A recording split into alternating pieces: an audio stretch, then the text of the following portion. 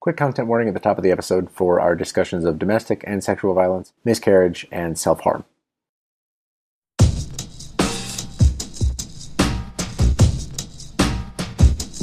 Hello, I'm John Waters, and I'm supposed to announce there is no smoking in this theater, which I think is one of the most ridiculous things I've ever heard of in my life. How can anyone sit through a length of a film, and especially a European film, and not have a cigarette? But don't you wish you had one right now? And I'm telling you, smoke anyway. It gives ushers jobs. And if people didn't smoke, there would be no employment for the youth of today. So once again, no smoking in this theater.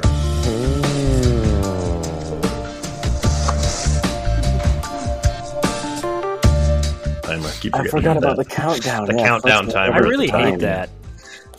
It's really gross. This is a version of the test we haven't used very often. I need to get back to our main discussion point. Is Bob a little freak?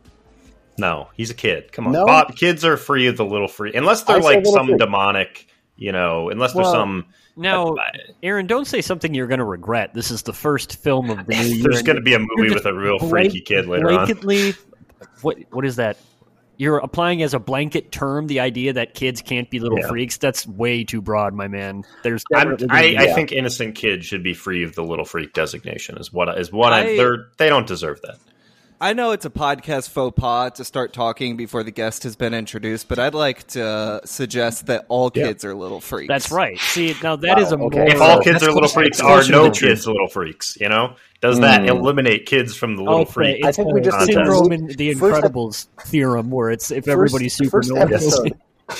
First episode of the Year's a Little Freak, and we're already saying, we need to destigmatize the little freak already. We've said that we need to normalize it. No, we just need to define what it is. Yeah. It's a long year. Yeah. Well, I'm looking forward to it. This is Try Love. Thank you very much for listening. It's a roundtable podcast, literal roundtable podcast, where we talk about movies we saw or people we met at the Trilon Cinema in Minneapolis, Minnesota. I apologize. We're making a whole big round of table thing. This is our first episode of the new year. Thank you very much for listening to a few episodes of this show, and we hope you'll stick around for a few more. My name is Jason Daphnis. I suffer, I believe I am, and you can find me on Twitter at Nintendoofus. I'm Cody Narvison. I've been fucking you over for a year, and you can find me on Twitter at Cody_BH. To me, God is a disease. I'm Harry Mackin, and you can find me on Twitter at Shiitake Harry. My name is Aaron, and God is in me, and you can find me back on Twitter at RBPlease, fresh in the new year. Wow. That's right. New Aaron's year, new back. Him. New year, same That's him. right. He's just New year, the new same me. shit to the same chats. And we are very, very proud to welcome a brand new guest to Try Love. Blake Hester is joining us for the very first time. Introduce yourself, Blake. Hello, I'm Blake Hester. A quote from Possession. For the first time, I find you vulgar. Which is how I feel about this podcast, to be frank. Nice. Bad look. All right. At 2 minutes, 20 seconds in, he is off the podcast. I'm sorry. You might know Blake from Game Informer, Playboy, Killscreen, Game Query, and he was on an episode of Crossfade some time ago. So go back and just Google search his name in quotation marks. I'm not sure that there are many of you. Have you ever done that? Have you ever found yourself on Google and found somebody else with the same name? It's me and a football player. We are the two people that pop up. I'm so sorry, but you do know that you need to enter single combat with the man to then reclaim. Yeah, I was going to say it's tough. No, not that important boy. to you. No, we're hanging out. Oh, that's good, fun, dude. Love Blake. Yeah. Sick. I am going to say the name of this movie in just a second, and then Aaron is going to take it away with a summary. This is Possession, a 1981 film by Andrzej Żuławski, and we did figure that out before we started the podcast. We're hoping that is the actual definitive pronunciation of the director's name. Do you want to do it with the baseball commentator sound? Andrzej Żuławski. Yeah, nice. Oh, do we try? Yes, we tried something and we failed. I'll just let Aaron take it away with his patented. Yeah, we're talking about Possession, 1981 film, Andrzej Żuławski. I just kind of coughed through it. Yes, this film follows Anna and Mark, a wife and husband played by Isabel Johnny and Sam Neill, respectively, whose relationship has turned sour after Mark, who works as a spy, returns home to West Berlin after being away for quite some time. Anna expresses that she wants a divorce, but Mark is frustrated when she fails to give any sort of concrete reasons for that, only saying that the reason isn't because she found another person to be with.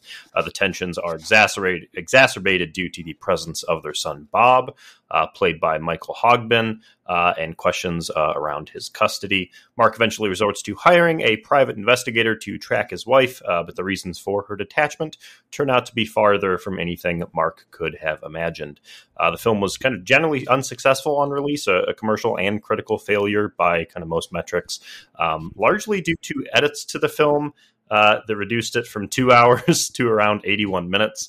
These edits largely removed the plot, the subplot, kind of the whole point of the film concerning the breakup of the couple's marriage. It made the film kind of much more of a standard creature feature. However, over the years, the film has gained a much larger following and has been the subject of many modern, more positive reviews. This is partially due to a new 4K restoration of the film by Metrograph that was released last year, weird to say, but last year in September 2021. Lastly, but not least, this film included the work of Carlo Rambaldi, who is an Italian special effects master. He is most known for the kind of animatronic disembodied head from Alien, but also worked on a bunch of other films, E.T., the 1976 Hong Kong. He worked not alone, but primarily on the nasty, dirty Squidmen that appear a few times in this film. A hallmark is that that's what I have about white it. cum-looking substance that comes out of all of the heads of the things that he designs, right? That seems to be one of his big takeaways. He's a nasty freak himself. Maybe he's the little freak of this film. Well, maybe. There's a little bit of an there's astonishingly little cum in this movie. For being what it is about and for being like where it goes, not a whole lot of cum here. There's like a gallon of cum in that subway scene that comes out of her ears. Right, that was primarily the scene I was thinking of, in fact. That's very much like Ash when his head gets chopped off. It's the same kind of milky secretions. Yep. Yeah, I might not agree with that point, but this is like an anti-sexual film that are revolving around sexual matters in a weird way. For your top level thoughts, baby. Yeah. I should correct myself. I realized while Aaron was talking, Blake, you were actually on 2 episodes of Crossfade. I know you'd remember. So I just wanted to set the record straight about that. I wanted to come clean this new year. With the promotions, this is a try love, okay, Jason? We don't have time that for podcast this. is not publishing it at the current moment. So I was 17 and 24. Sure, I do believe you about that. Blake, we'll toss right back to you for what you thought of this movie. Just a few minutes of what you think. Was this your first time at the Trilon? This is my first time at the Trilon. I was unfamiliar with it. I've only lived in Minneapolis for a few months. Loved it. Was not had no clue what it was. I thought it was not a knock against it by any means, but I thought it was a more standard theater that I was going to. In fact, struggled to find it a little bit. When I walked in, I was a little shocked by what it was. Also surprised. I thought I was seeing the 4K Metrograph cut. I don't know. I assumed that. I didn't know I was seeing like an original 35 millimeter with the worst buzz I've ever heard in the first 20 minutes of this film. But luckily that went away. But not my first time seeing Possession. I went to see this movie because I had seen it earlier this year. Fell in love with it, as I think many genre fans do. And am I supposed to expound on my thoughts on the film or just the Trilon? Both. Hit us with anything. Trilon's great. Trilon's great. My partner lost her phone in there, but they let her back in the next day and she found it. So, much love to the Trilon staff for being accommodating to us. They're pretty cool. The movie I thought was great. I don't necessarily remember my analytical impressions of the movie the first time I saw it. I think I was mainly trying to suppress a panic attack the first time I saw it. But the second time, when, there was no shock of the film, really, because I knew it was coming. I interestingly, I feel like my takeaway, whether intentional or not, and I lean towards this was unintentional by the filmmaker, a bit of a hopeful film for a lot of its runtime, though perhaps dashed by the end. But I find the character of Anna somewhat of a, if not hopeful, a more positively portrayed character than maybe she gets credit for. Can't say the same about like Heinrich or Mark or any other character in this movie who's a piece of shit. And in a lot of ways, Anna's also a piece of shit. But I do find her character somewhat hopeful. I really like this take. A little later. Thank you. Fellas, you're out at the bar with your girl. You're leaning over at some shitty dive in West Berlin, and this guy slaps her ass with the long wet tentacle. How do you respond? Jason is here utilizing our new video capability to show us a picture of. It's the Squid Game. Yeah, arguably the biggest little freak in this movie. Arguably, it's the Squid Games. This movie, I really find that take of hopeful to be a really interesting one, because I have no idea how we're gonna like. I don't get that at all. I really love that's the way that that's what you came away from it with. To me, this movie, like, I've seen it twice now. This was my second time. Earlier, just this year in October, was the first time I ever saw it. And to me, it's like a movie that's just all about the question of where is feeling in relation to expression. Like, what does a feeling on the inside look like on the outside? How is it being portrayed? How is it externalized? And how do you even like try and tell that through story or, let alone film? There are a lot of examples of like where that almost becomes textual, almost becomes like the point of the movie to me. But it always adds up to that really like freaky, uncomfortable vibe, that sort of like heightened, like Playhouse vibe that the whole movie has.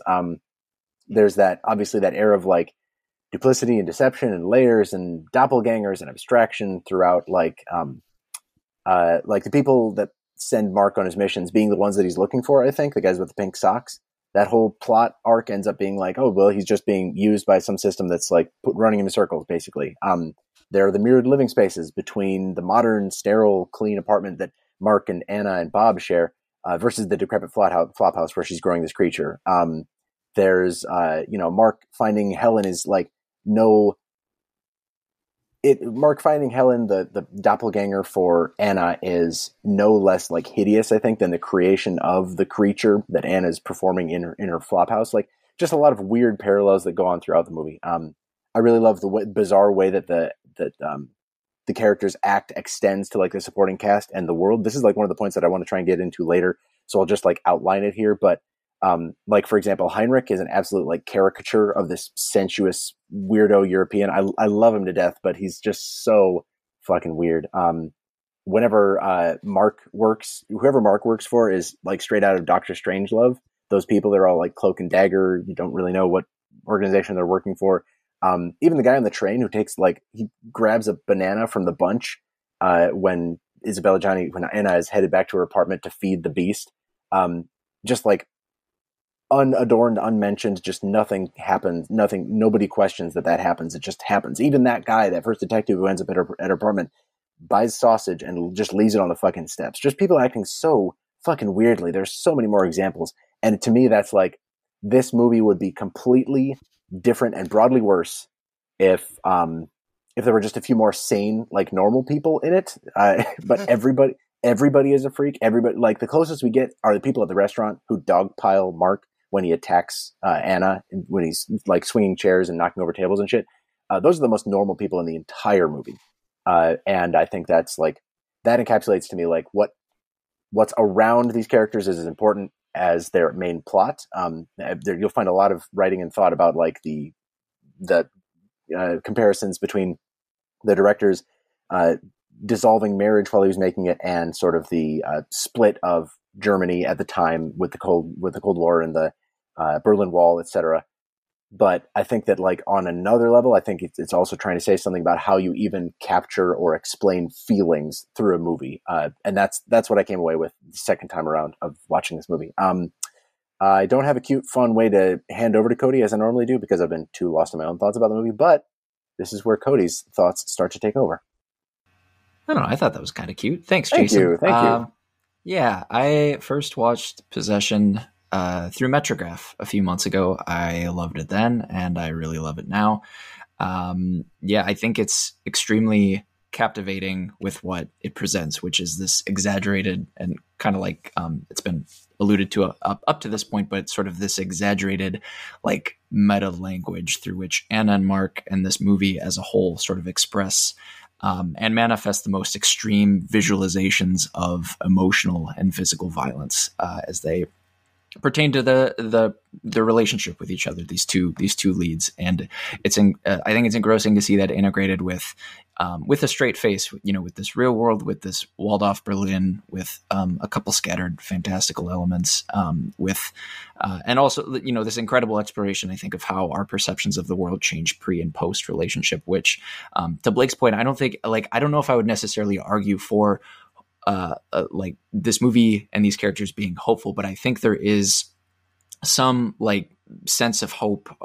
Optimism is maybe a little strong, but just in knowing the truth, I think there is some comfort in that. And so I think I'm starting to see what he sees for sure. But I mean, Mark as a spy really early on gives me it set this tone. Sorry if you hear this cat. It sets this tone early of kind of like what I get from American post-war, roughly 70s, paranoid thrillers. The camera, it's always, especially early, it's always surveying, and then it crashes in on these, not just these close-ups, but these close-ups of people talking directly into the camera and sometimes monologuing for many minutes at a time. There's something to this feeling of us seeing what we're not supposed to see, and then they show up and sort of talk to us directly. That's very unnerving. And seeing what we're not supposed to, seeing all these being faced with the truth, and then up to that kind of culminates in the end. When the movie begs us not to open the door in those final moments. Isabella Adjani, we're probably going to talk about her a lot. She gives, in my mind, one of the best performances, maybe the best performance I've ever seen. And I'm not usually one for being hyperbolic, but I think she's incredible in this movie. I love how she can step on the gas or tap on the brake, with these extreme displays of emotion, depending on what the sort of text or subtext needs in that particular moment or that scene.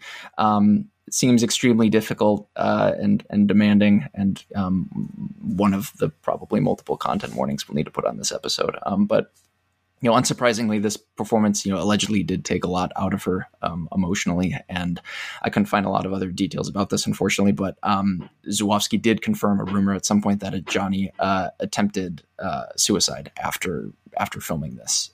Again, couldn't find much more after that. Apologies, but. Context for context's sake. Sam Neill is also incredible in this. We've talked about Heinrich.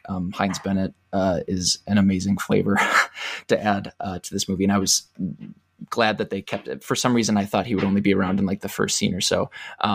Is this cat audible in the background? I'm really sorry to break the fourth wall. A little bit, but okay. It kind of rocks. Yeah, it's okay. It sounds like a cute cat, man. Leave her in. Yeah. Okay, yeah.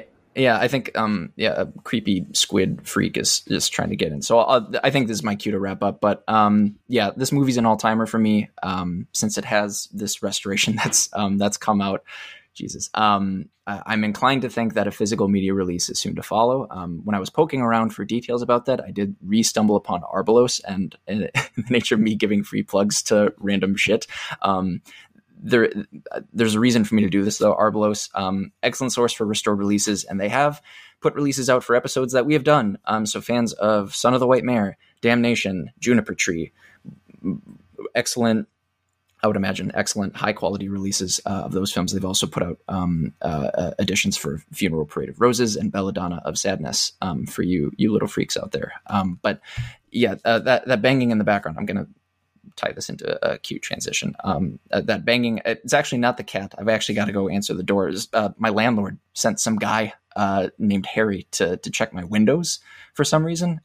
So I'm just going to go make sure he doesn't, I'm going to kind of guard my bathroom because I don't want him going in there. But Harry, maybe you could say something to these fine folks instead. Cody, I'm afraid I am going to have to still check your bathroom. A lot of bathrooms do have windows in them. I don't know if you knew that, but I know that you've lived here, but I'm still going to have to check just in case there's a window you weren't familiar with.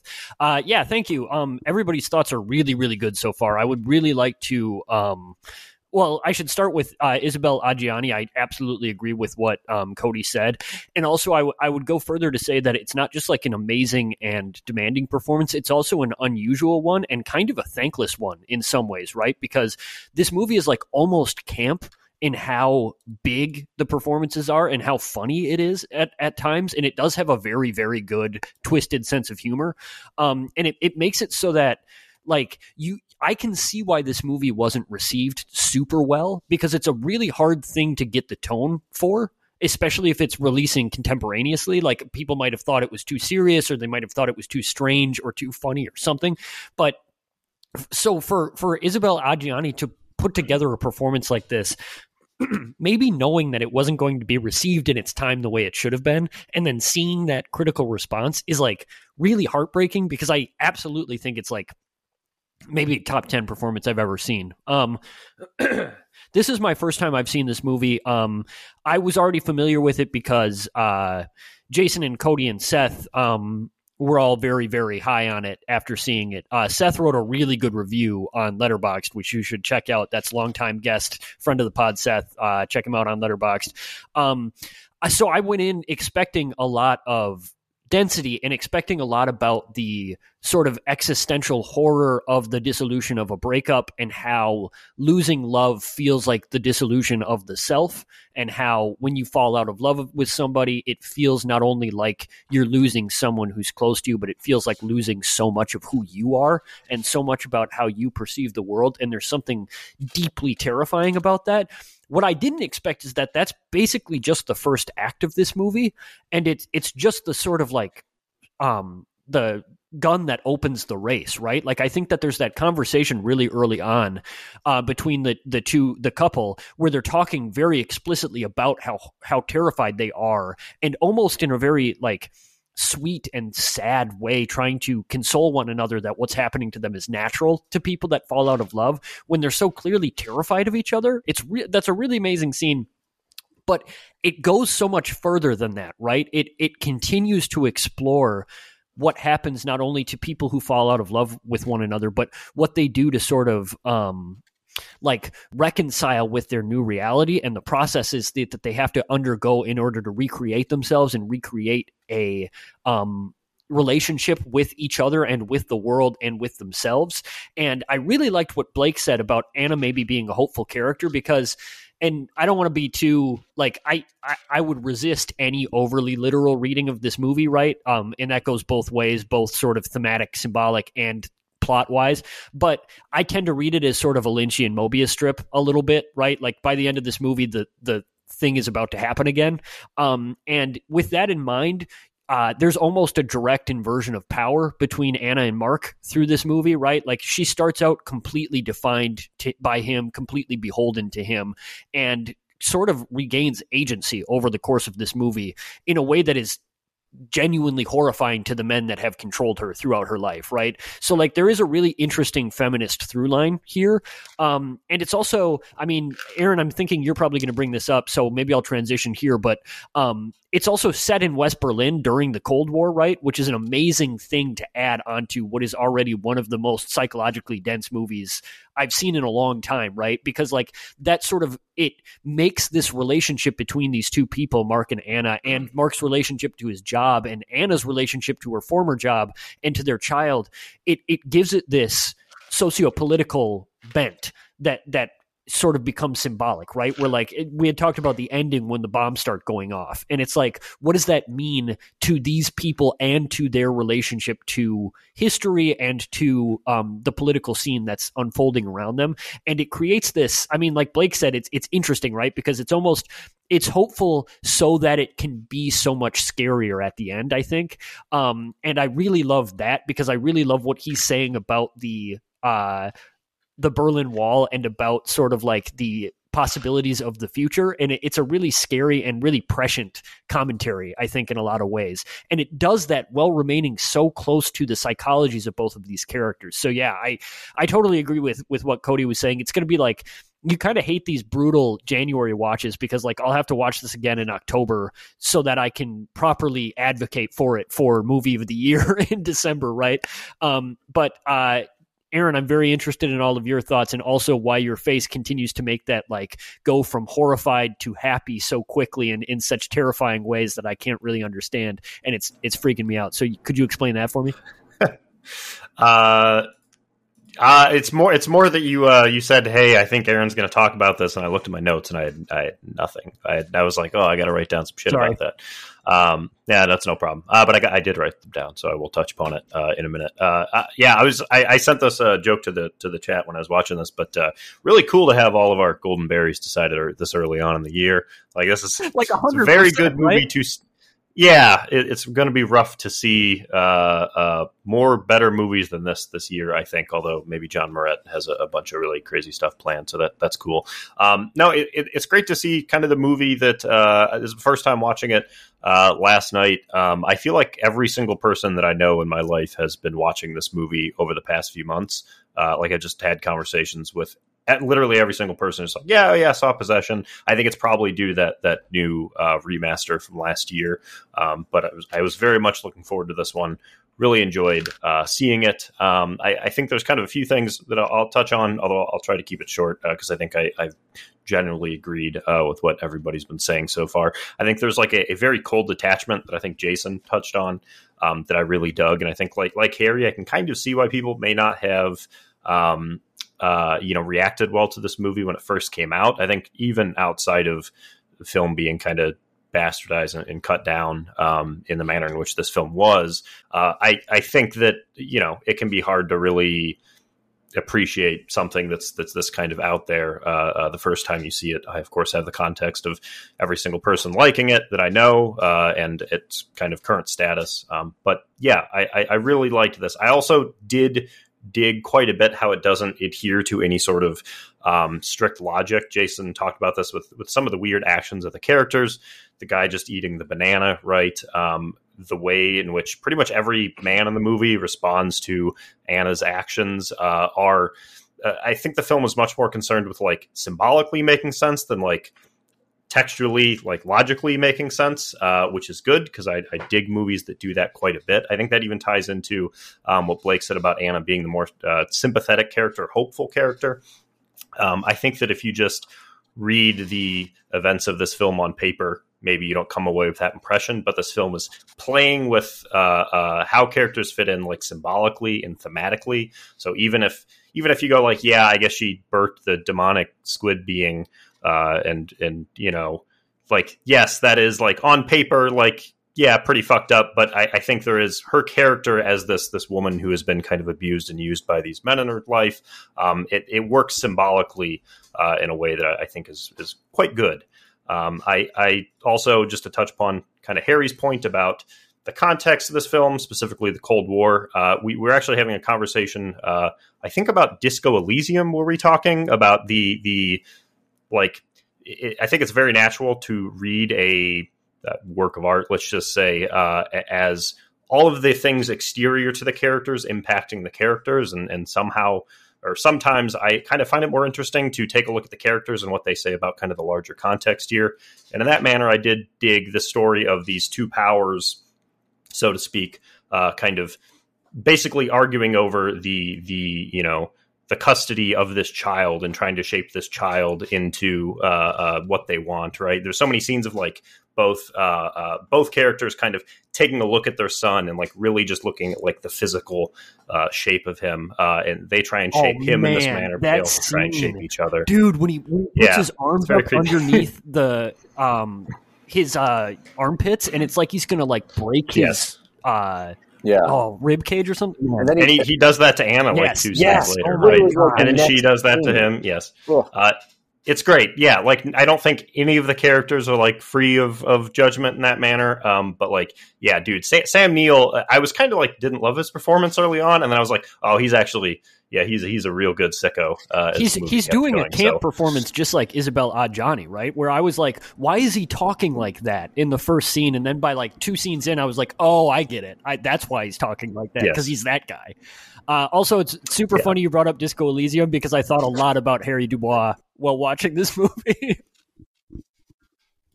Just like a alcohol. It's wild because I think we're supposed to assume that Mark is like, of course he's going through this rough breakup. Again, it's a movie that works mostly symbolically, but also like, I guess he's just like wildly drunk this entire time. Like he's just going on like a few month-long bender at a certain point. Like, is that what we're supposed to assume when he's just like writhing around and up against walls and stuff?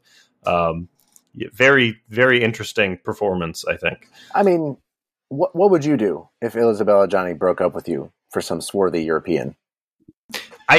What I would not do. I mean, it works the other way too, where like she spends entire scenes. Characters are just clearly talking past her, just saying whatever they want, and she's just like writhing around in the background for like 45 seconds straight. And characters are like, "I think we should start seeing each other again. I think this would be a great opportunity." She's just like twitching and shit. Yeah. Gotta love I it. agree. Blake, talk more about what parts of this movie are hopeful. Yeah, I feel like I should backtrack a little bit. I don't think it's a hopeful movie by any means. But I, as some of y'all have said, I find Anna's character to maybe agency is the best word, because like it's pretty obvious that the name possession here is about, you know, her being possessed by whatever, but also men wanting to possess Let's her. go. And like... Not to I did not put that together. I didn't put that together. I'm not joking. I didn't figure that one. Shaking my head like that's a thing I've always understood. Did not get that. Well, there you go. But like a lot of this movie is, the movie has a very stereotypical setup where it's like pretty misogynistic, where it's like, hey, this woman sucks, and it's very quick to be like, she does, but like Sam Neill also sucks. Like he's not innocent in this thing. This is going to be a movie about people just sucking entirely. But like what I like about Anna's character is like, yeah, she does ruin the sanctity of her marriage, but she is also like spends the whole film on this pursuit of just like her own agency, her own sexual liberation, you know, because it's an exploitation film like this was on the Video Nasty list. She has to fuck a monster for some reason, but like that monster is like this woman trying to just be like, please let me chill, please let me live, please let me be my own person. Her whole subway scene, I think, is like the visual language explaining like this is a woman finally just living for herself. Yeah. That, of course, comes at the cost of her husband. That comes at the cost of her kid. She is by no means a good person in this film. But I do think her character does have the most hopeful actions. Like she seems to be a person who is at least trying to do the best for herself, where Mark and Heinrich especially are trying to do the best for themselves at the detriment of her, you know, trapping her, keeping like if Mark was a better man, he would let Anna go, but instead he wants to control her, you know, and he even fucks with her emotions a lot as he's like navigating his own breakup. This movie does the thing where like a breakup happens and one person is instantly upset and then later they're better, but the other person becomes upset, which I found really interesting.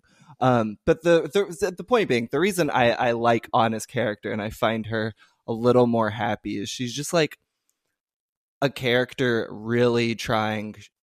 She's like, I say this as a white cis male, obviously, but like to me, she is like a woman that is really just trying to break free of all the bullshit in her life. These men that are controlling her. Like it's very clear pretty early on that Heinrich is not the love interest we think he is.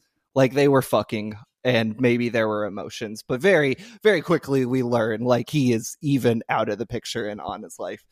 And that ultimately, I think, you know, it kind of sucks because like the monster is Anna's ideal version of Mark and the teacher is Mark's ideal version of Anna, which is like, okay, you're no longer accepting the love of your life for who they are, flaws and all. You just want this fake version of them in your head.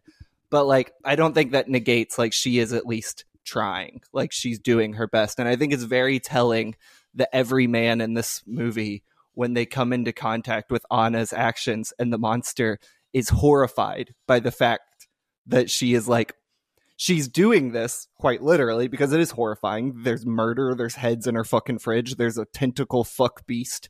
But like metaphorically, they're horrified that like she's in love with this thing and she's happy here.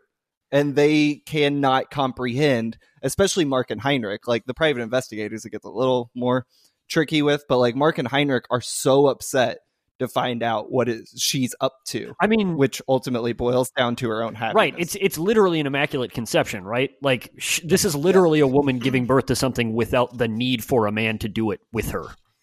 Yeah. I think that doesn't, make her innocent in any of this. Throughout the film, I would say she is ultimately a bad person. You need look no further than Bob to understand that her and Mark are terrible people. Yeah. But I think in a movie full of despicable people, Bob notwithstanding, despite him being a little freak, she does at least have perhaps the purest intentions of happiness. Wow. Yeah. There it is. Who had their hand up first? I think that was Cody. Sure. Yeah, the athlete just snuck in there ahead of the onslaught of raised hands. And I won't take that long, I don't think. I like that characterization of Anna a lot. And something you were saying, Blake, it made me think of a line that this time around, like really, it resonated with me. It hit me in a certain way. And I didn't, like, it felt important, even though I wasn't quite sure why. But I think this idea of agency and like the ways in which like this movie and her actions like gesture at this sort, like she doesn't want to necessarily hurt people or hurt her marriage. At the same time, she has to in some way advocate for herself and her feelings. And it's when she and Mark are in the restaurant or whatever, and it's before she tries to leave, and then that whole like that literal like that table setting confrontation where it's just like, hey, this is what the movie's going to be. We're going to like throw chairs at each other and it's going to be great.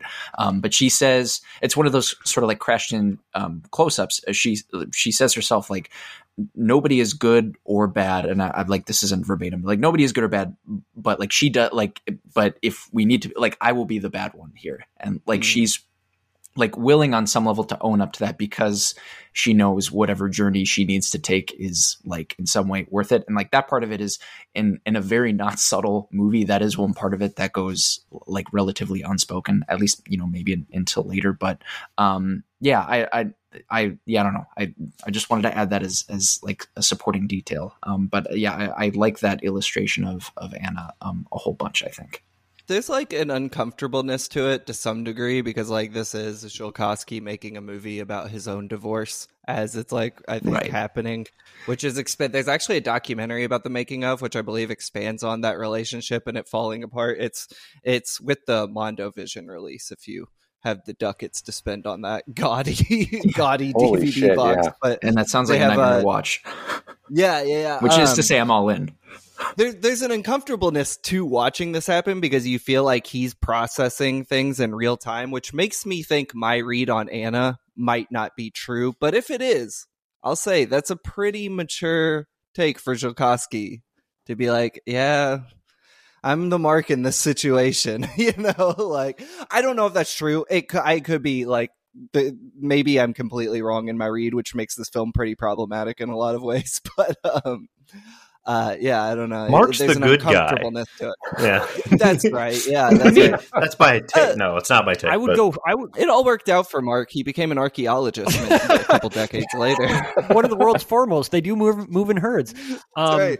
Yeah, I mean, I would go you one further, which is that sort of piggybacking, and I hate to use that term, but off of what Cody said, like it's also super important to remember that this is like distinctly a POV movie, right? Like the movie opens with Mark, the character, returning home from being abroad and finding that his wife doesn't love him, and sort of like depending, and again, you should sort of resist all readings that go too far in any direction, in my opinion, but like depending on how you read how POV this is and how sort of like metaphorical Anna herself is in this movie, a lot of what we're seeing is Mark's perception of his wife, right? And this becomes a movie about what happens when a woman stops loving a man and what he does to her.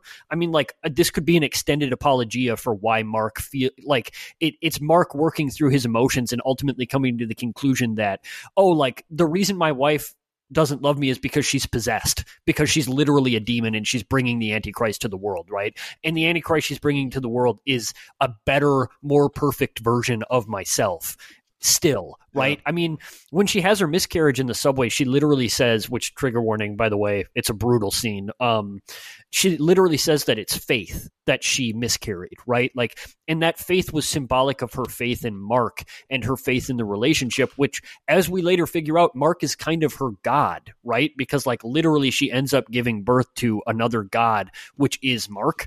And especially if you sort of perceive the Mobius strip effect of this movie, it's like she had existentially and sort of even spiritually pinned all of her understanding of reality to the love that she had for Mark and the relationship she had with Mark, as Mark did with her, which is where that sort of the really deep existential sort of like ontological horror of this movie comes from, is that when that is destabilized, right? When love is destabilized, when you wake up one morning and find that you're not in love with the person you were in love with, it doesn't just feel like you're losing yourself or you're losing that other person. It feels like there's an inversion of all things, right? Where God becomes a disease because your love of God and your understanding of God in reality was based upon your love of this person. And all of a sudden, when that's gone, everything else is twisted and inverted. And then we're living in that world, right? We're living in a world where it's like, if this woman doesn't love me and if I don't love this woman, then like everything else I believed is not true and is the opposite of what I thought it was. And that like total breakdown and disillusion is what we like watch occur.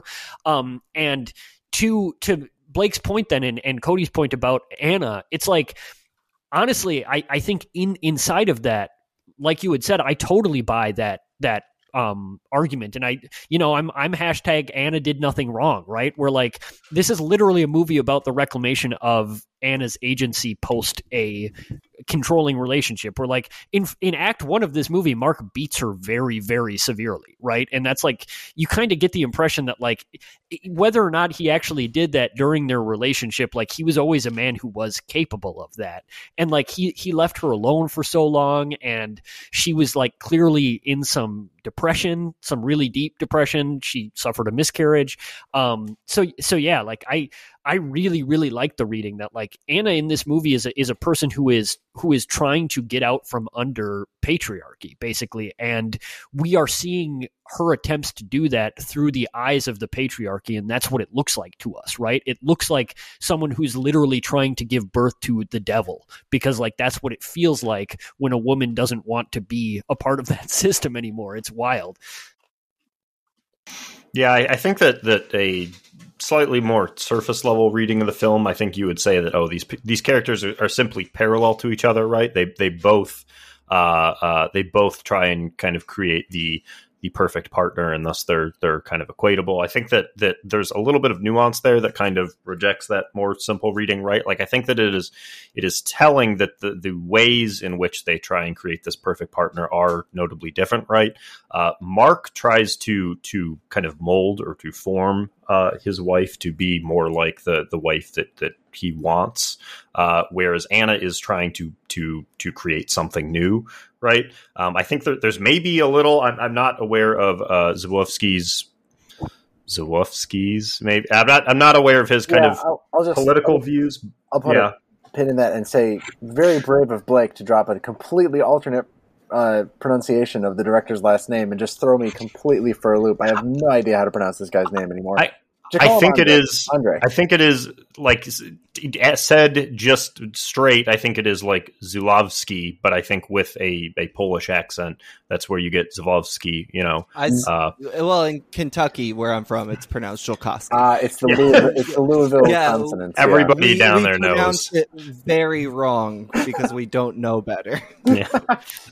I'm not aware of the director's kind of political views, but I do think that there is maybe some sort of kind of larger political context about how the kind of the two kind of very generalized larger powers in the Cold War were attempting to kind of influence various areas, domino countries, third world countries, and whatnot, to kind of follow after, one economic system or the other. I think there is maybe something there as well. And I think that's also tied into, I mean, as Jason brought up earlier, the different architecture you see in the two apartments, right? The very, very clean and modern architecture you see in the final apartment at the end, which is their friend's house that they end up inhabiting. I think there is something interesting there, but I think that the film is, in its nuances, a lot more, sympathetic towards Anna, certainly. Yeah, for sure. There's something that you said, that destabilized sense of self she has after she realizes that she's no longer in love with Mark. Clearly, part of that pushed her to Heinrich, right?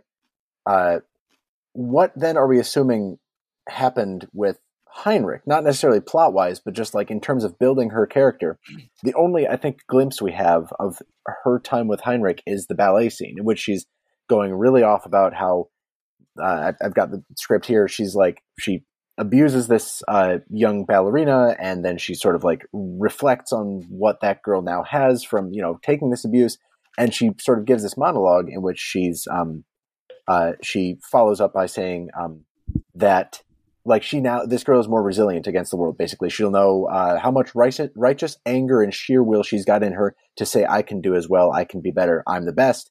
And then she concludes that with that iconic, like, because you say I for me thing, because like she now has somebody to stand up for. Is that like the fact that Heinrich is that for her? Is that like, did that just push her closer to creating this now idealized version of Mark that the creature becomes? Is that something that still didn't fulfill that sense of self for her? I think so. I think he's like the stepping stone, right? Because even compared to Mark, like, You realize by the end of the film, she is completely absent from Heinrich's life by the time the film starts. We see Heinrich throughout like half the film as the other guy. But like once you figure out about the monster and Heinrich shows up drunk and starts calling the house and everything, like you realize Anna is at least still involved with Mark to some degree, usually just shouting in the hallway at him, but like she's still present in his life. Where Heinrich, she's gone. I just see him as the stepping stone. Right. Okay. There's also like a really kind of like, there's a great irony to Heinrich, right? Where like he is like a parody of the free spirit, right? Where like he's the hippie, like bounce back guy and like played to the hilt, right? Where it's like, this is the guy who's like, no attachments, man, free love. And like, this is the guy that you fall in with after you've had a possessive relationship. But like Heinrich is ultimately even representing the opposite pole of sort of like patriarchy. He's still controlling of Anna, right? Like he still ultimately wants to control and possess her. And so like I think that that's another point where it's like Anna is never going to find what she's looking for in like with a man of this world, because ultimately that is what all of the relationships in this world are predicated on, right? Like I even think that idea of resilience is something that she's teaching that girl, right? Where like she thinks that she's torturing this girl and she's basically saying like women have to be tortured so that they understand the nature of the world that is out against them, right? It's a really brutal scene, but it's like I really think that like there is some sense in which she is actually trying to do this girl a favor in this like really sad, twisted way. There's somewhere I think that Anna's sort of like to one of Blake's earlier points about her not being the best person. She's sort of a Frankenstein's monster type person, right? Where it's like she is created by the society that she grew up in. I'm saying that this is a Joker movie and Anna is the Joker by the end of it. She's giving birth to the Joker.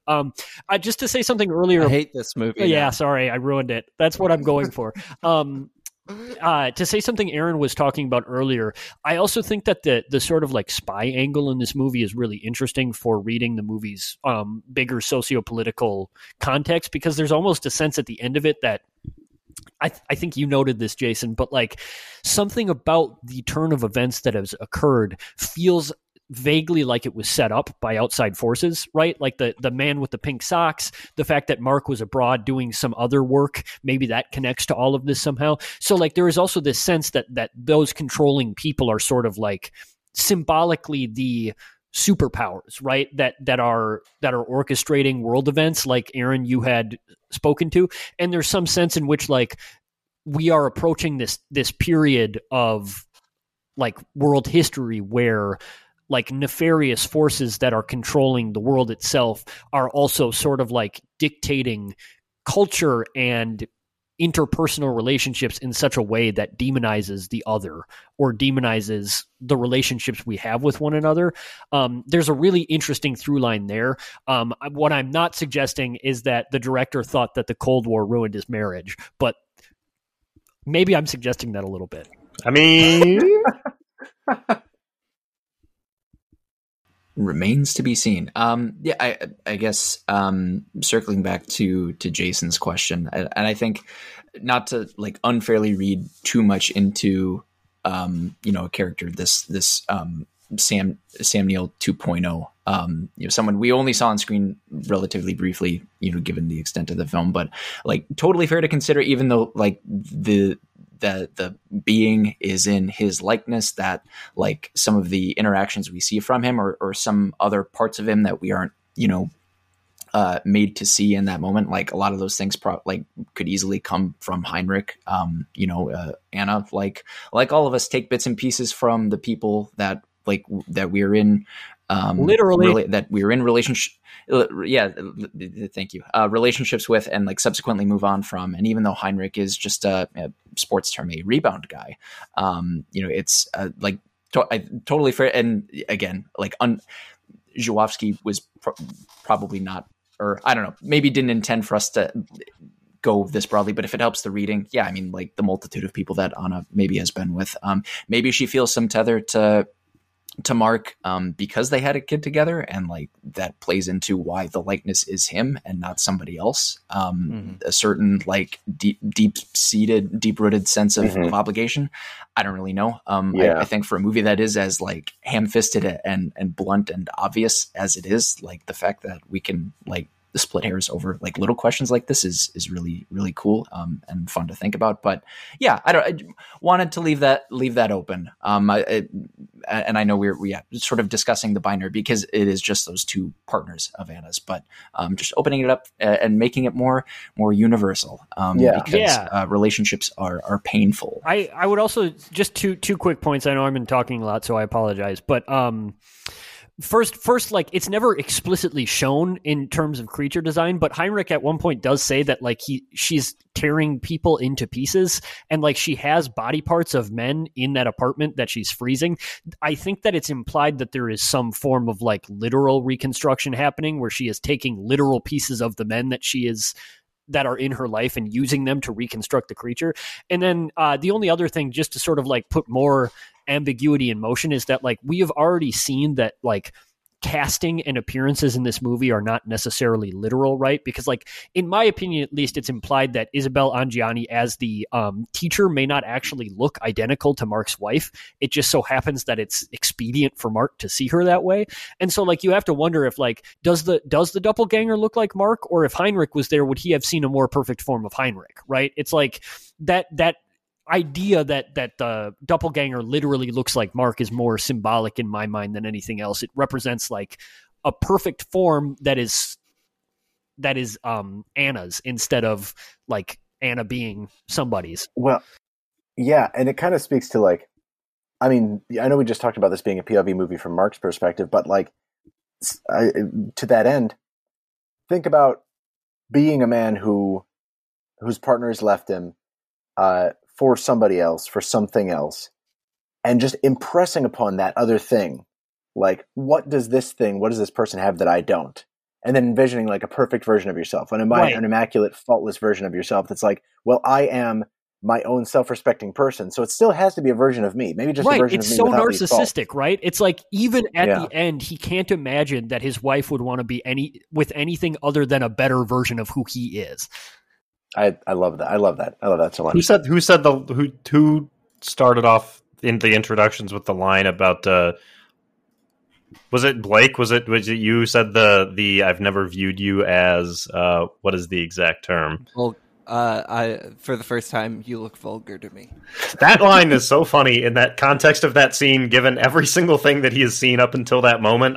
There's like a very, very dark comedy to this movie, I think. Specifically with regard to how stupid the men are. Like one of the last lines, the doppelganger, after spoilers, but after Anna shoots herself through her body to kill Mark, the doppelganger like leans down next to Mark and like has this dumb shit-eating grin on his face and sort of conspiratorially says, "Hard to live with, aren't aren't they, brother? It was so funny. Like, I laughed out loud in the theater. And like, there are several moments like that are just Heinrich, for one, is absolutely hilarious. Yeah, I was going to say, I don't know if it was our specific crowd or what, but Heinrich was a fan favorite. Like, whether there are people who were coming in who had seen Possession before or seeing it for the first time, as soon as that motherfucker was on screen, just everybody was in stitches before he even said a word. And to be fair, the way he presents himself, that sort of image, that caricature, I think, as somebody said, like it clues you in. It's not necessarily subtle, and he is hilarious. So, like, it's like hot Anthony Hopkins.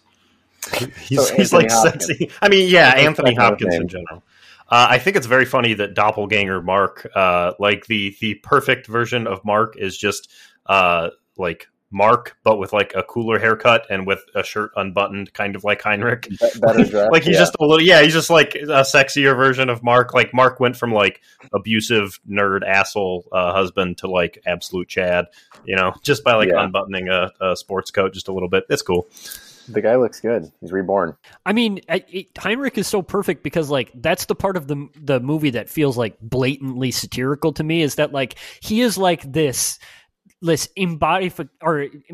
personification of like what every sort of like red-blooded man is afraid of, right? Like, particularly in the 60s through the 80s, just this idea that there's some sort of like gender fluid sexual demigod who is like completely the opposite of everything that you believe in. He like teaches ballet. He's like a granola guy. He like has a good relationship with his mom, and he's totally sexually liberated.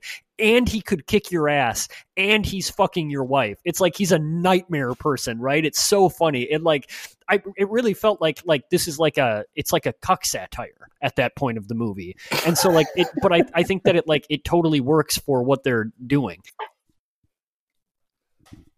Like you look like you got something to say.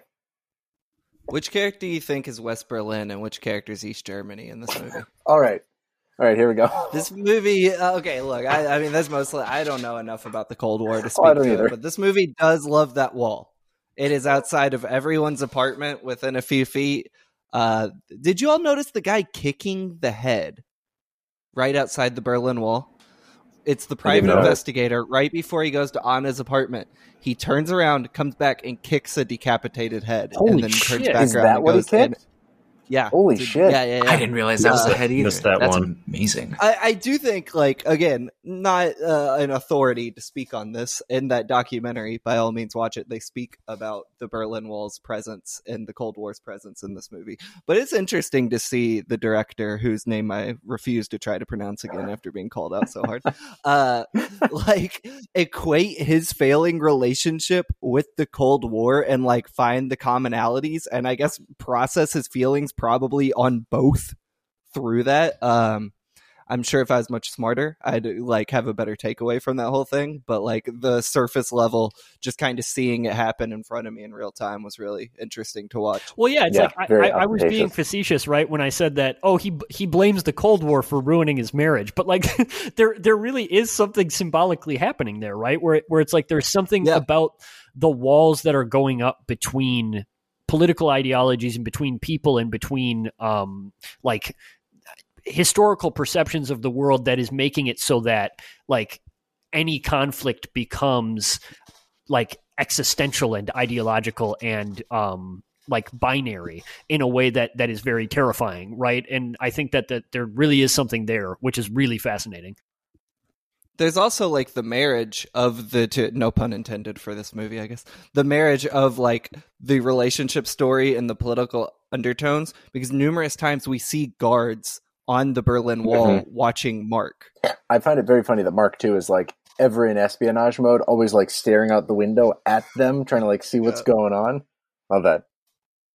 Harry, you got one more thing before I ask what I would call my final question? Oh, sure, yeah. I would just say that it's also really fascinating the way that this movie talks about, I mean, like, relationships, even sociopolitically, are really interesting because, like, these are people who are unable to remove themselves from each other, right? Like, I think that that's a lot of the agony of this movie is the fact that, like, Mark cannot be without Anna. Anna cannot be without Mark, their son.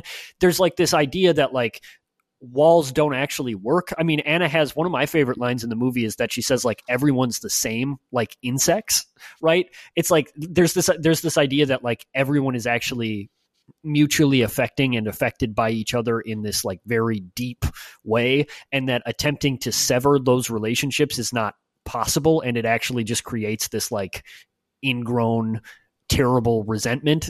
So I think that there's something there as well. Man, what a dense movie. This movie has so much on its really mind. is. I really, really loved watching it. And that's even complicated by the fact that I think the director had to flee Poland to make this movie, right? Like he needed to get out returned. of exactly, and Like, that's like yep. I think you see that through a lot of like Harry's saying, like a place divided, but not really. Like you're still seeing over the wall. You're still like that you exist in the same landmass. You know that it's still part of one thing, right? Right. Like, he even though he had to literally leave Poland, was never able to leave it behind. Even though he had to, like, he and his wife separated terribly, apparently. I'm sure that they like never left wholly themselves behind, right? Like they still had some idea of each other, right? Because we grow into each other, right? I mean, it's impossible. Exactly. And like when you think about like he was thinking about globalization and like about the effects of the Cold War on not only like political history but also like interpersonal development. It's like a wildly prescient movie too. I mean, like you can really like take a lot of these insights forward towards some really, really terrifying conclusions. Or you can just play Metal Gear Solid 5 and get a lot of the same shit out of it. I am going to call this my last question. People can jump in with more discussion points, but like we discussed that the creature itself is like nasty and soupy and busted, but like the creepiest, like the most fearsome scenes in this movie are the ones where we're not seeing anything that's like supernaturally weird, anything that's like couldn't happen in our own world. There's the two scenes that I'm thinking of are the I guess three. The ballet scene which we've already discussed. The scene that's literally just Isabella Johnny staring up at a crucifix and whining like a child, like in the most terrifyingly infantile way. Like even Bob doesn't do that to her. And the scenes where Mark is, just relentlessly beating her. What did everybody think of those moments, especially in comparison to like the more clearly supernatural and bizarro shit? Toss to Blake first. What did you think of those like humanly disgusting scenes? I took my old lady to see this movie, and when we left, she was like, "That movie's great." Did not like the scene where that dude beat his wife, and I was like, "That's fair criticism." Fair. The church scene, as a owner of a Chihuahua, I actually see her whining like a dog, which I think is slightly more pathetic than a child. Oh yeah. Like not in a like insulting way, but like that scene is like there's a lot going on there, and it reminds me of the way my dog will whine and pout. But I to bend the question, I'm sorry. The scene that bothers me the most, that isn't like overtly scary. I mean, the subway scene is the scariest scene for me, hands down. But the scene that like bothers me the most, that isn't like that shocking, is the one where she's cutting meat in the kitchen. Not the point where she puts the knife to her neck. It's when Mark's kind of yelling behind her and her eyes are moving 700 miles a minute. And she's really channeling. I don't think she does this often in this movie. I don't think there's a lot of Linda Blair in her possession performance, but that moment there is a bit of Linda Blair in like how she is visualizing what's going, like the possession of her, if you look at it in a demonic sense or whatever. That scene gets under my skin so badly. And then, I mean, shortly thereafter, where Mark is cutting himself, and she walks in and she's like, "It doesn't hurt, does it?" That also bothers me. Oh my God, that very line. much a Chekhov's knife situation, that entire scene, where you're like, it's going to cut somebody by the end of this. Chekhov's knife, Chekhov's grinder. They're like going at all this meat, and it's like somebody's going to lose a hand or some shit, and then I really quick, I agree with all the praise heaped on Ajani's character. The one thing I couldn't get past in this movie, which I think is a compliment but might not sound like a compliment, is she's a master of overacting, which is usually like an insult. Like if someone overacts, it's terrible. She's like, you cannot tell me she's not overacting. Oh, her absolutely. Ass off That's what I this said. movie. It's like, it's a weirdly risky performance, right? Because it's like, it's not an Oscar quote unquote performance because it's not subtle in the least. Like she's acting her butt off. Yeah, I think that's like the thing I really took away from it this time was like, there is so many, any other person probably that tried to do that same role, this would be a disaster. Terrible character. The yeah. fact that she can overact that hard and still pull it off, like, I think is amazing. It's like the first time I've ever seen somebody try that hard for a role and actually achieve what they were trying for, but it is incredibly trying to very hard. Yeah. I thought I saw Cody, and there you go. Yeah, I love that we open a can of worms. Sounds a little harsh, but yeah, that scene with the meat and the knife is incredible. I had a couple points I wanted to touch about on it as well. That was a sentence. That scene, or the sort of top of the scene where Mark is trying to get answers, and Anna is is in a certain way, and like I guess in retrospect, I guess he is sort of tapping into like something of an espionage mode, because he's asking her very direct questions and she's responding like as if you're being watched. And like, I think at this point they do have an idea of like, if she like it acts too much of a certain way, or like things get too close to this like bubble of the truth, then she gets sort of taken over. And so he's asking her very like direct, succinct questions. She's not saying anything audibly. She's just like shaking her head and like or nodding her head, appropriately. And I love that even though he doesn't have eyes on her, he knows like when she doesn't respond, or like when like she responds in a certain way. And like is here now, or like, do you hate us? Do you hate me? Do you still love me?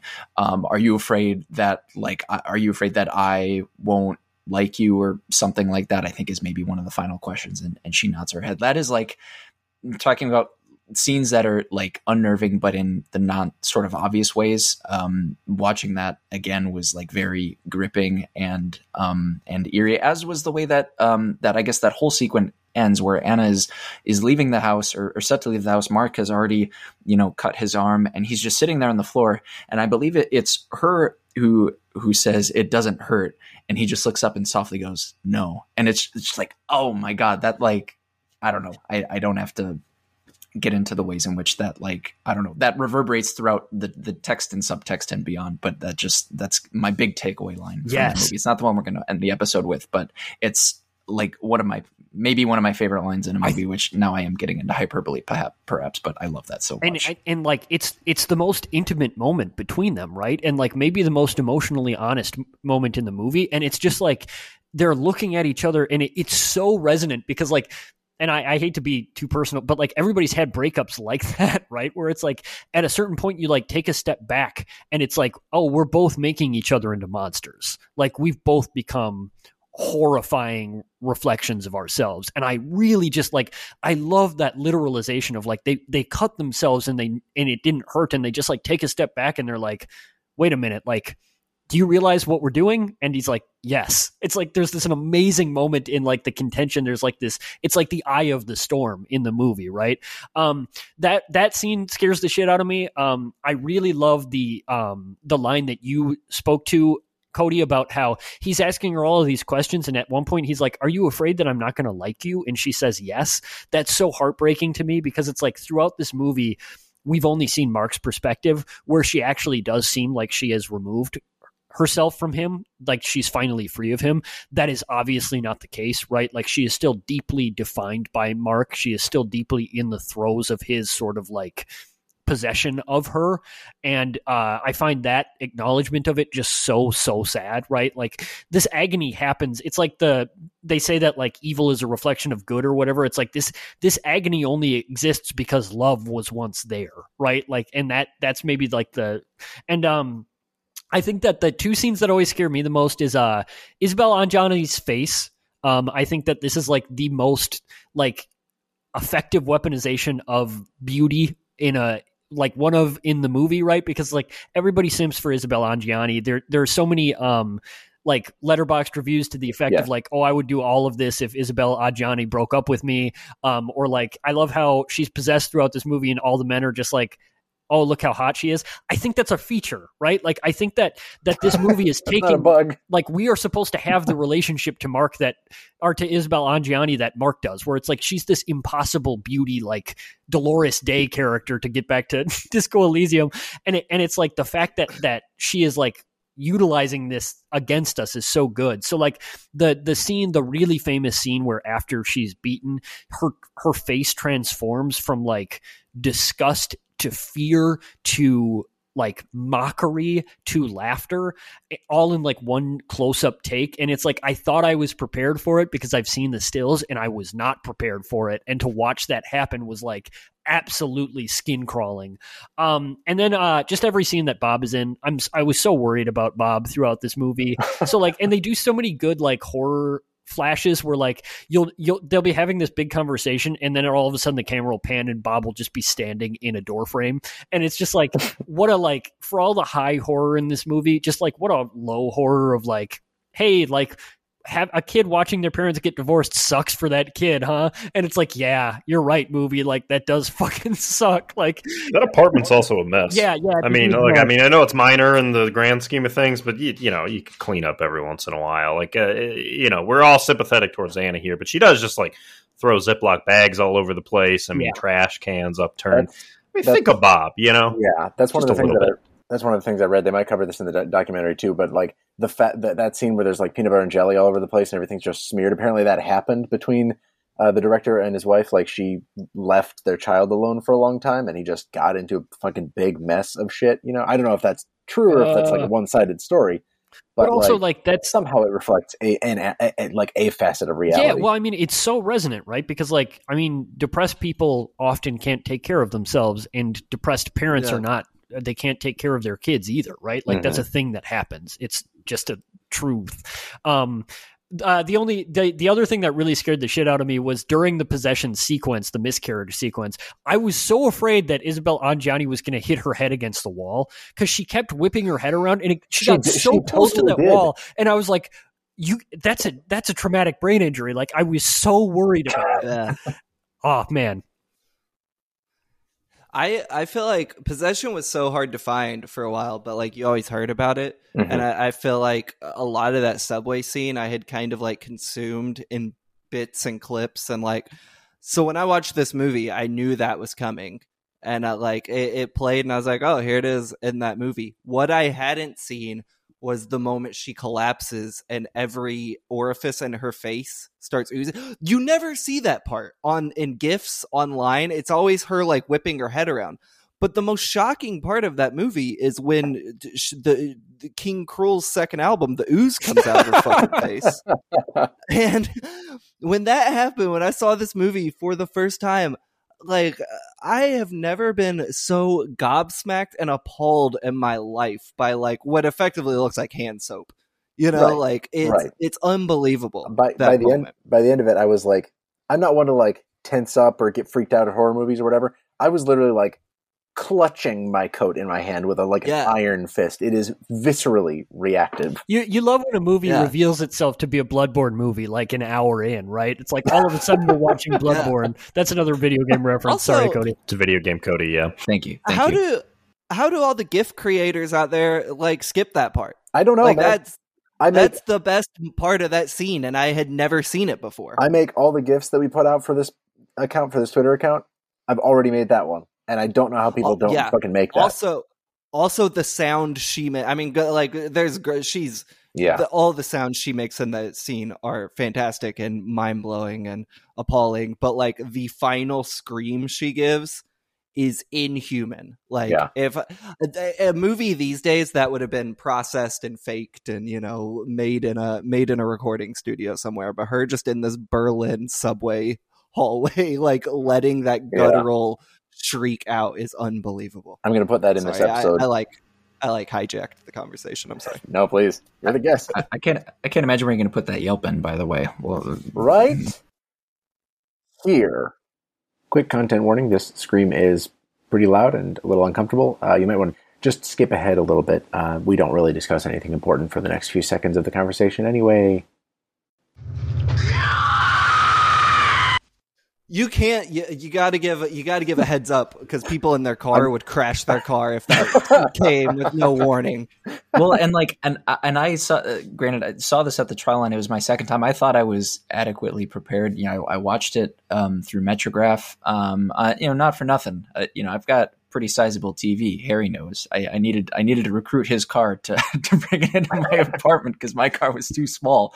But like something about being in a theater, and I've noticed with some other movies, maybe it is just like getting back into capital S society. But like the sensory overload of image and sound together just does something where if I see certain like body stuff on screen, my brain will do this stupid thing where it's like watching Isabella Johnny's character ooze your video game stuff out of her various orifices.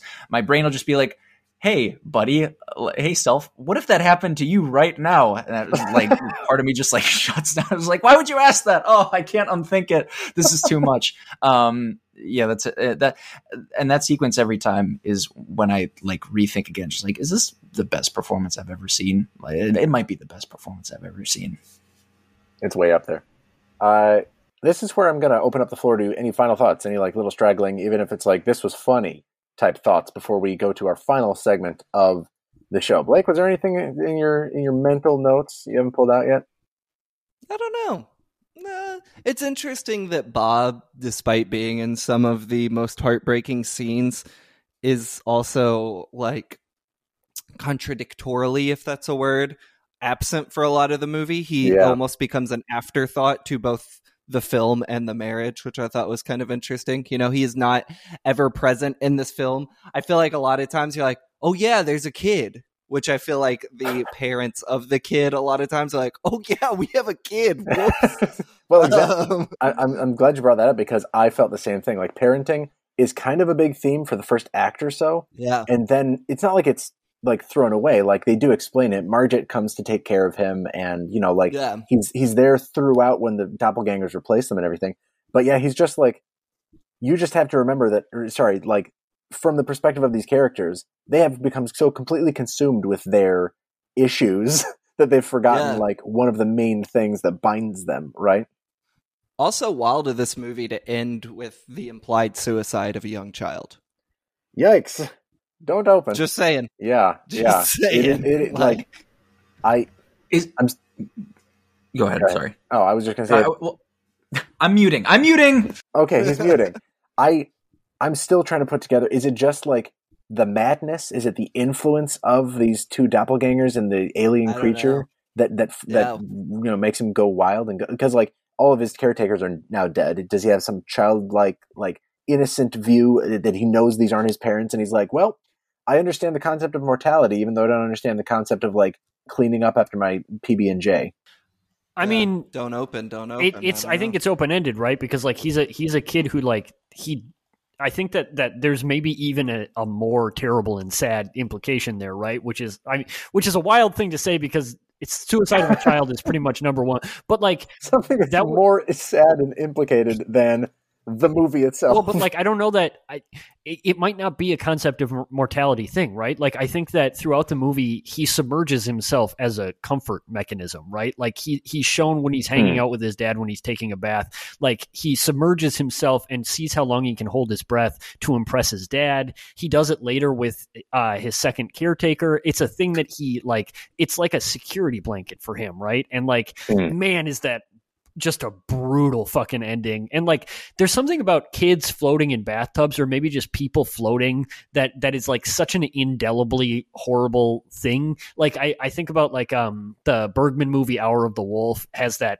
kid floating that is so terrifying, and then like Perfect Blue obviously, and then like there's the dog in this one. The dog in this one also terrifying. Which tears my heart like out. all of the Aronofsky movies because that guy made a career out of ripping off Satoshi Kon. Sympathy for Mr. Vengeance. Yeah, like it's terrible. Awful stuff. I do think we are supposed to maybe assume that there are going to be more deaths very shortly after the end of this movie. Maybe a few more deaths than just that kid, if you get my meaning. Yeah, it seems based on the air raid sirens. A bunch of air raid and bombs going off. A bunch of air raid sirens and bombs going off in the Cold War. Not a good sign, probably. But this Cold War is starting to heat up. Anybody with final thoughts? Wow. A silent room for final thoughts. We got to talking about Bob and nobody wants to talk anymore. Oh, my final freak thoughts, and we don't need to dwell on this, but like, how wild is the whole second act with the school teacher, huh? Like, there's just Ed Sparta's happiness in the middle of this movie. Like, they just put an entire other movie inside this movie. It's amazing and terrifying, and that character has like 3 scenes, and boy, does Isabel Adjani make the most of them, because that is also another whole other dimension that is fun to explore. She is. So Anna is using the meat grinder in that scene before the electric knife, and then in a later scene, Helen is cleaning the meat grinder in the same sink. Like, I don't know. We were already talking about how just like weaponized the beauty of Isabella Adjani in the 80s is in this movie, but like I said this outside the theater last night, first they put Isabella Adjani in a movie and they make her a little bit crazed, and it's like, okay, this is like, there's a distance, there's a push-pull here, and then they put like a white band around her neck, Victorian style, and it's like, guys, wait, just hold up, we can take only so much of this, we're going to break. And then they decide to give her bangs and bright eyes, and it's like, okay, guys, we have crossed the threshold of reason. We must simp. It is explosively, uncontrollably attractive of you to do this in this movie to this character. And that's the point. I cannot abide. You're the asshole for doing that. Like, you're the possessor. Go ahead. I mean, it makes sense that this was not her breakout hit because no one saw this until like 2019. But like, it's a crime she didn't become kind of like a breakout star in America or something. Like, she is basically just it, and that's like so reductive to the French film industry. But you know what I'm saying? Like, it's a crime more. I guess it's a crime more people don't know about her outside of like art house scenes or exploitation scenes or her home country in France. Like, it's such a bummer that like we don't talk about her in the same breath as many other like very renowned and respected actresses. Right. You know, the Streeps and whoever else is of the world like belong in that same conversation. IMO. In my Isabel, my opinion, trying to IMO this into her name. But that's probably where we should cut me off. We have one final segment. Blake, do you know the theme to Sister Sister, the children's TV show of yore with the Maoris? Nope. Okay, so it goes da da da da. I need you to sing the words "Cody's Noties" when we introduce this next segment with once Harry sees us up. Thank here. you. You can't say no, but no, you cannot. I'm not giving her. Oh, never mind. Okay, no. Wow. Yeah. All right. This is the segment that we like to call Cody's Noties. There you go. Wow. Well done. Everybody always goes for the higher harmonies. You went for the lower harmony, and it really came out. Thank you. This is a segment led by Cody. I didn't need to say that at all. It's okay that you did. Thank you. Yeah, thanks, fellas, for that demonstrative introduction. And this is going to be sort of a stripped down, figuratively bare bones noties today, as we did with the first episode of 2021, which was Wong Kar-wai's As Tears Go By, if memory serves. What I'd like for us to do today is to sort of speak into existence some movie watching goals for our own selves. And just to give everyone here some time to think about it, I can go first. I did go back to our first episode of 2021 just to kind of jog my memory about the goals I had set, because I set them and then didn't think about them for a while. I did put out a sort of prophecy for the Trilove Twitter account, follower account, and I said this would be the year we'd get to 100 followers, which we did pretty quickly and easily. I don't know if I have, I don't know if I have the cojones to set another goal for ourselves. But wouldn't it be pretty cool if we got to 150? That'd be pretty dope, right? Anyways, that would be cool. Yeah, that would be pretty cool. That is never going to happen, sir. We're at like 118 right now. Listen, that could happen. Blake has a sizable enough bigger than any of us here. So as long as we get a couple of the solid RTs and QRTs from that boy, I think we'll get up. Absolutely. Yeah, absolutely. Yeah, we've got enough of a backlog. I'm an influencer. He's gonna. It's nothing but up from here. Well, great. I'm glad that I prophesized that yet again. But yeah, I guess as far as my general goals, going by Letterboxd counts in 2020. In 2020, rather, I watched 638 movies. In 2021, I watched 575 movies. And last year, I did say I wanted to watch fewer movies. So technically, Cody. I'm still doing. Jesus Christ. Yeah, so for the sake of my social life and my other hobbies, which big disclaimer, like last year, if the world allows me to engage in other things, then I will hopefully continue to watch fewer movies this year. I'd love to see that number go down. The past year or two, because of how my brain works, I've loved utilizing the watch list feature on Letterboxd to sort of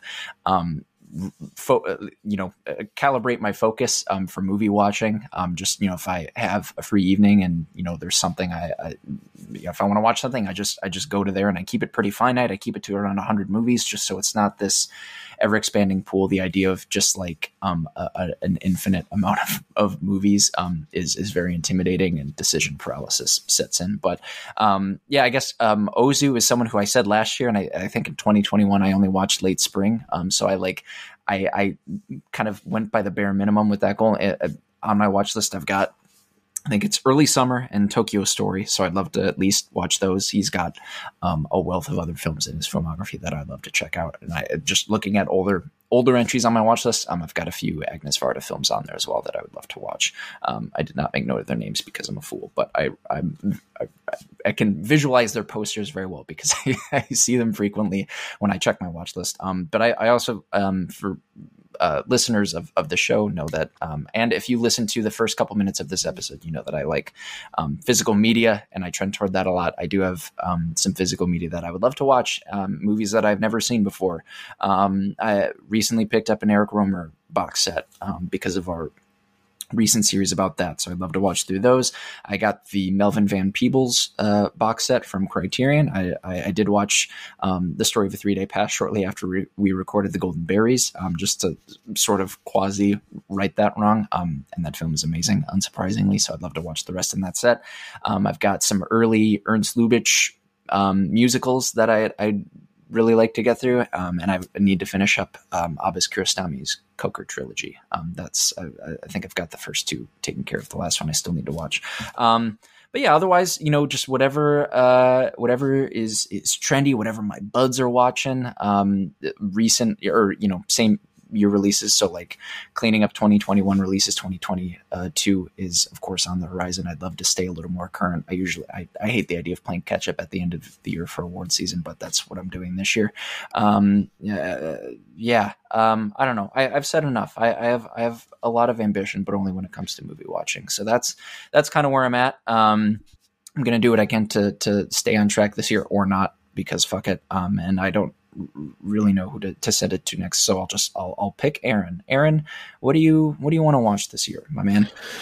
Yeah, I think we've talked about it before, but I make a stupidly large number of resolutions every year and then actually follow through. 2, maybe 3 of them. So I do have some for 2022, although all of my film watching ones from last year, I did watch all the Tarkovsky movies, I think most notably, and then a few stragglers along the way. I'm going to watch every Edward Yang film this year. Fuck you, Harry. You did suggest it.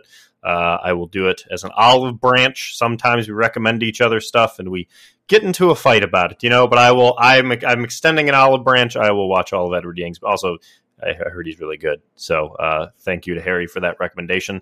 Guy has like 8 films, so it's an easy one to knock out.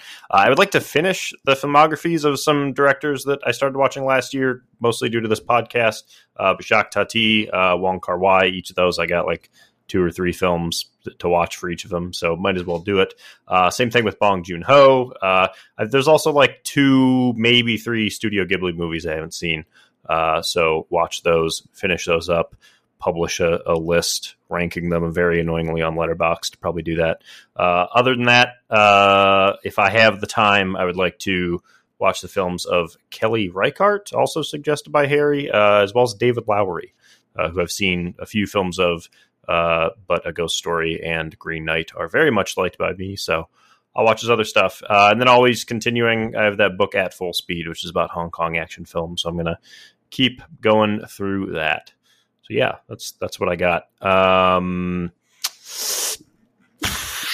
Harry, how about you go, since you recommended me half the stuff that I just mentioned? Yeah, thank you. And congratulations for watching Edward Yang. He's the best. You guys, you don't know what a curve breaker being good friends with Cody is. It's awful in many ways, really. Because I watched what did I watch, like 250 movies this year or something, and like a respectable number, a fine number. But I mean, like, then I go over and I look at Cody's and I'm like, what am I even fucking doing? So in an attempt, not a perfect attempt, not an attempt that I will probably end up pulling off, to at least respect myself in the face of Cody's movie watching, I put together a list of 73 directors I really want to see, and 5 movies from each of those directors, for a total of 365 movies. I'm going to try to watch a movie a day. If I probably won't end up watching all 365 of those movies, because I'll probably watch other movies like the Trilon movies, or movies that we'll go to see maybe if quarantine ever ends together, hopefully. But I'm going to do my best to stick to that list, so it's on Letterboxd. Really looking forward to it. I think that Aaron pointed this out to me last year, but like, watching director filmographies is something I really, really enjoy. That's been some of my favorite pushes with the Trilon movies. So like, I'm going to get into that. I've got a bunch of directors I've never seen before. I've got some that I have to finish up. So I'm hoping that'll be a lot of fun. And we'll go to Jason next, so that Blake can wrap us up, best for last sort of thing. No offense, Jason. Best for last, baby. Well, we're contractually obligated to call our guest, whoever's on now, like the best part of the show, whenever they're actually on. So next time we have a guest, you'll be dethroned, Blake, but come back. You'll be put back on that throne. My roommate Seth has put together 12 directors sourced from us, whom he has not seen many movies from, if any. And this month, I think, is Olivier Assayas, the guy who did Personal Shopper and fucking Closet Seals Maria, and a few other like pretty good movies, right? And I haven't seen too much of his stuff. 4 movies a month, 12 directors. It's gonna be that's the math that adds up. That should be a lot of fun. I would also like to watch the James Bond films. I've watched like here and there spotty ones. I don't think I'm gonna enjoy 90% of them, but if I have any fun with any of them, we'll talk about it. I feel like I should start from the beginning and go. Those are my only 2 real. I didn't count how many movies I watched this year. I won't be counting this year. It's not that big a metric for me. But that's what rough goals I've got for this year. Blake, did you set any movies watching goals for 2022? Not really. There's like some directors I want to get back into. Who's that? Got like 3 movies left. No, 3 movies left in the Shinya Tsukamoto Arrow box that I haven't watched yet. I was thinking while we were recording, a good double feature with Possession would be A Snake of June, which is in that box set. Some similar-ish things going on with the woman in that movie. Though is that similar-ish. That's the one about the dick. Is that the one about cutting off the dick? No, you're thinking of Sada, which is not Tsukamoto. Why am I thinking of this guy? Anyway, go ahead. So I want to watch the last ones in there. Kodako, haven't watched that one. I'm so scared of Kodako, man. Hammer. I'm really, really worried about that movie. I mean, here's the thing, like, everyone, Tsukamoto, a very praised director. Not much else he can say. I think he's as great as many people think he is. Perhaps a little directionless, perhaps bites off more than he can chew as a storyteller at times. But one of the biggest compliments I can give that man is all his movies are at max 90 minutes long. It rules. So highly recommend. Yeah, it's a great point. That. It's a good rule. Yeah, some of his best movies, like I think A Snake of June is like 70 something minutes. It's awesome. So I want to watch more of that. Watch more.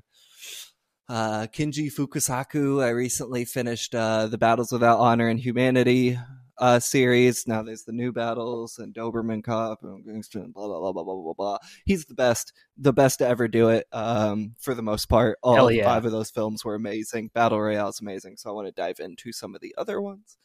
I don't know. I watch I feel like all the movies I want to watch are just like. I'm trying to get better about not just watching like extreme or exploitation or like stuff like that. But I did just get Evil Dead Trap in the mail, so it's like, well, shit, I got to watch that. There's the eyeball cutting scene. I got to see what's up with that. That sounds great. But the biggest goal I have for this year is to rewatch movies. I feel like I'll watch a movie. I'll be like, damn, that's one of my favorite movies of all time, and then I will never watch it. Yeah. It'll be like 10 years. Sorry. It's you. I almost become like afraid to watch them because I'm like, what if I don't like it as much? And it's like, what does it matter? Of course, I'm not going to like it as most movies as much on the second watch. But there's a bunch I want to watch again.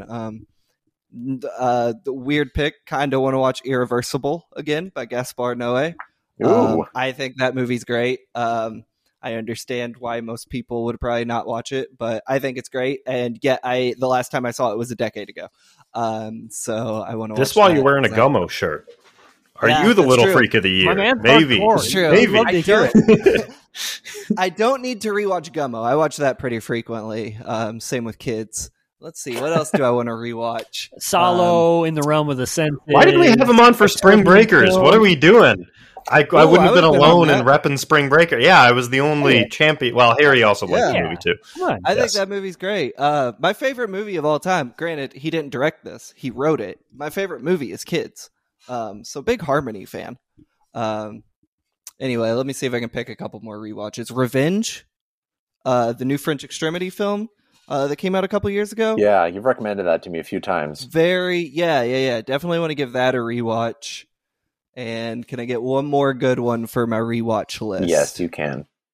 I'm looking. I'm looking at such an awkward angle, trying to see.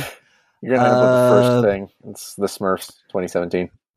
You know what? I really want to rewatch Eraserhead. Oh yeah, dude. Okay, it's a great movie. I have seen that movie. I think it is amazing, but it's just one of those that it's like, I saw it 10 years ago. And never decided to revisit this movie I ostensibly love so fucking much. Yeah. So this is the year. Between now and December 31st, I am going to sit down and watch Eraserhead again. But yeah, I really want to rewatch things this year. Yeah. I was really like, I wanted to do that last year, and then I rewatched Lady Vengeance, and then that was the end. And it's like, no, this year, rewatch the movies you love. Remember why you love a thing. Yeah. Stop spending so much damn money on movies if you're not going to watch them. No, I will keep doing that. That's really it. I will keep doing that. That almost happened with Possession for me, actually, because I watched it in October and I was like, love that movie, 5 stars in my opinion. Mm-hmm. I do not know if I'm ever going to see that movie again. I do not know if I'll have the heart to watch Possession ever again in my life. I'm really glad I did, but there are just dozens of those movies that I will never get time to watch again. I should bring those forward. Well, that is the purpose of this podcast here, to get us to watch movies or rewatch movies that we really need to talk about with great people, great guests. Thank you again, Blake, for being on. Where again can people find you? Plug your pluggables here. You can find me at your local GameStop. Go down there, pick you up a Game Informer. Believe it or not, you can't buy a single issue of that, so please spend $13 and get a 12-month subscription. God damn. If you want to read that word. But I'm on Twitter at... I almost said Game Informer. I'm not on Twitter at Game Informer. I'm on Twitter at Metallica is rad. I don't know how to spell Metallica. You figure it out. And then is rad. And then on Game Informer. And that's it. That's about all I do. I'm in Minneapolis. If you're here, tweet at me. Let's hang out. Let's do it.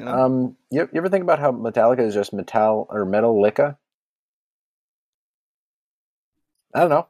It's just a thought. Is it? Yeah, that's great, Jason. That's great, Jason. I can't stop thinking about it. Listen, you know what? Maybe a little more time in the incubator for that one. I don't know. Here's the thing. By the time that I'm saying that, the credits music will be rolling.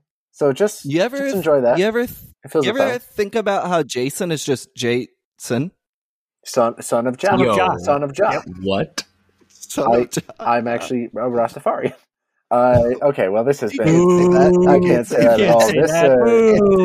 This has been our episode about possession. Thank you very much for listening, and happy listening in 2022.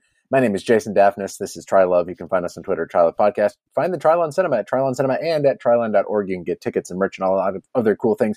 I hope you get to go again, Blake, because it is a really cool, special place, and it's not way too far from my place. We have got more episodes coming in coming weeks. Stay tuned. For right now, find me on Twitter at Nintendoofus and find my little co-hosts at... Well, I'm not going to feed into that directly because I know Jason wants to get this wrap-up going so that the music can play earlier so that it plays over him like saying problematic shit. I'm going to stretch this out a little bit. Love the rewatch energy from Blake. I always keep a little rewatch queue for myself. I'd love to revisit, I saw Demolition Man last year. I'd love to revisit that again this year. I did rewatch To Be or Not to Be, prior episode, directed by Ernst Lubitsch. And I've been hoping to revisit Design for Living, which is one that Harry and I saw at the Trilon and really, really liked.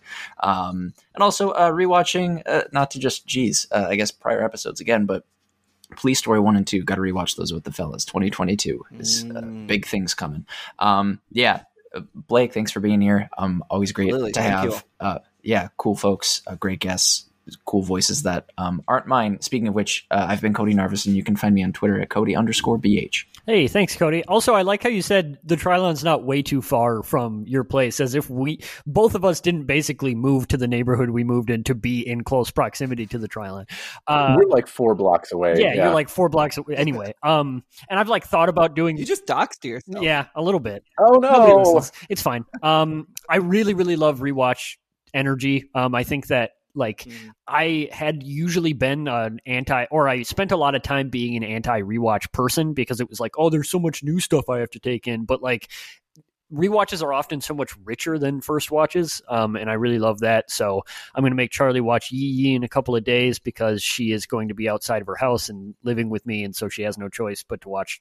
So if you have any other suggestions about things I can make her watch while she is a captive audience, hit me up in the comments. I've been Harry Mack, and you can find me on Twitter at Shiitake Harry. That's your cue, big guy.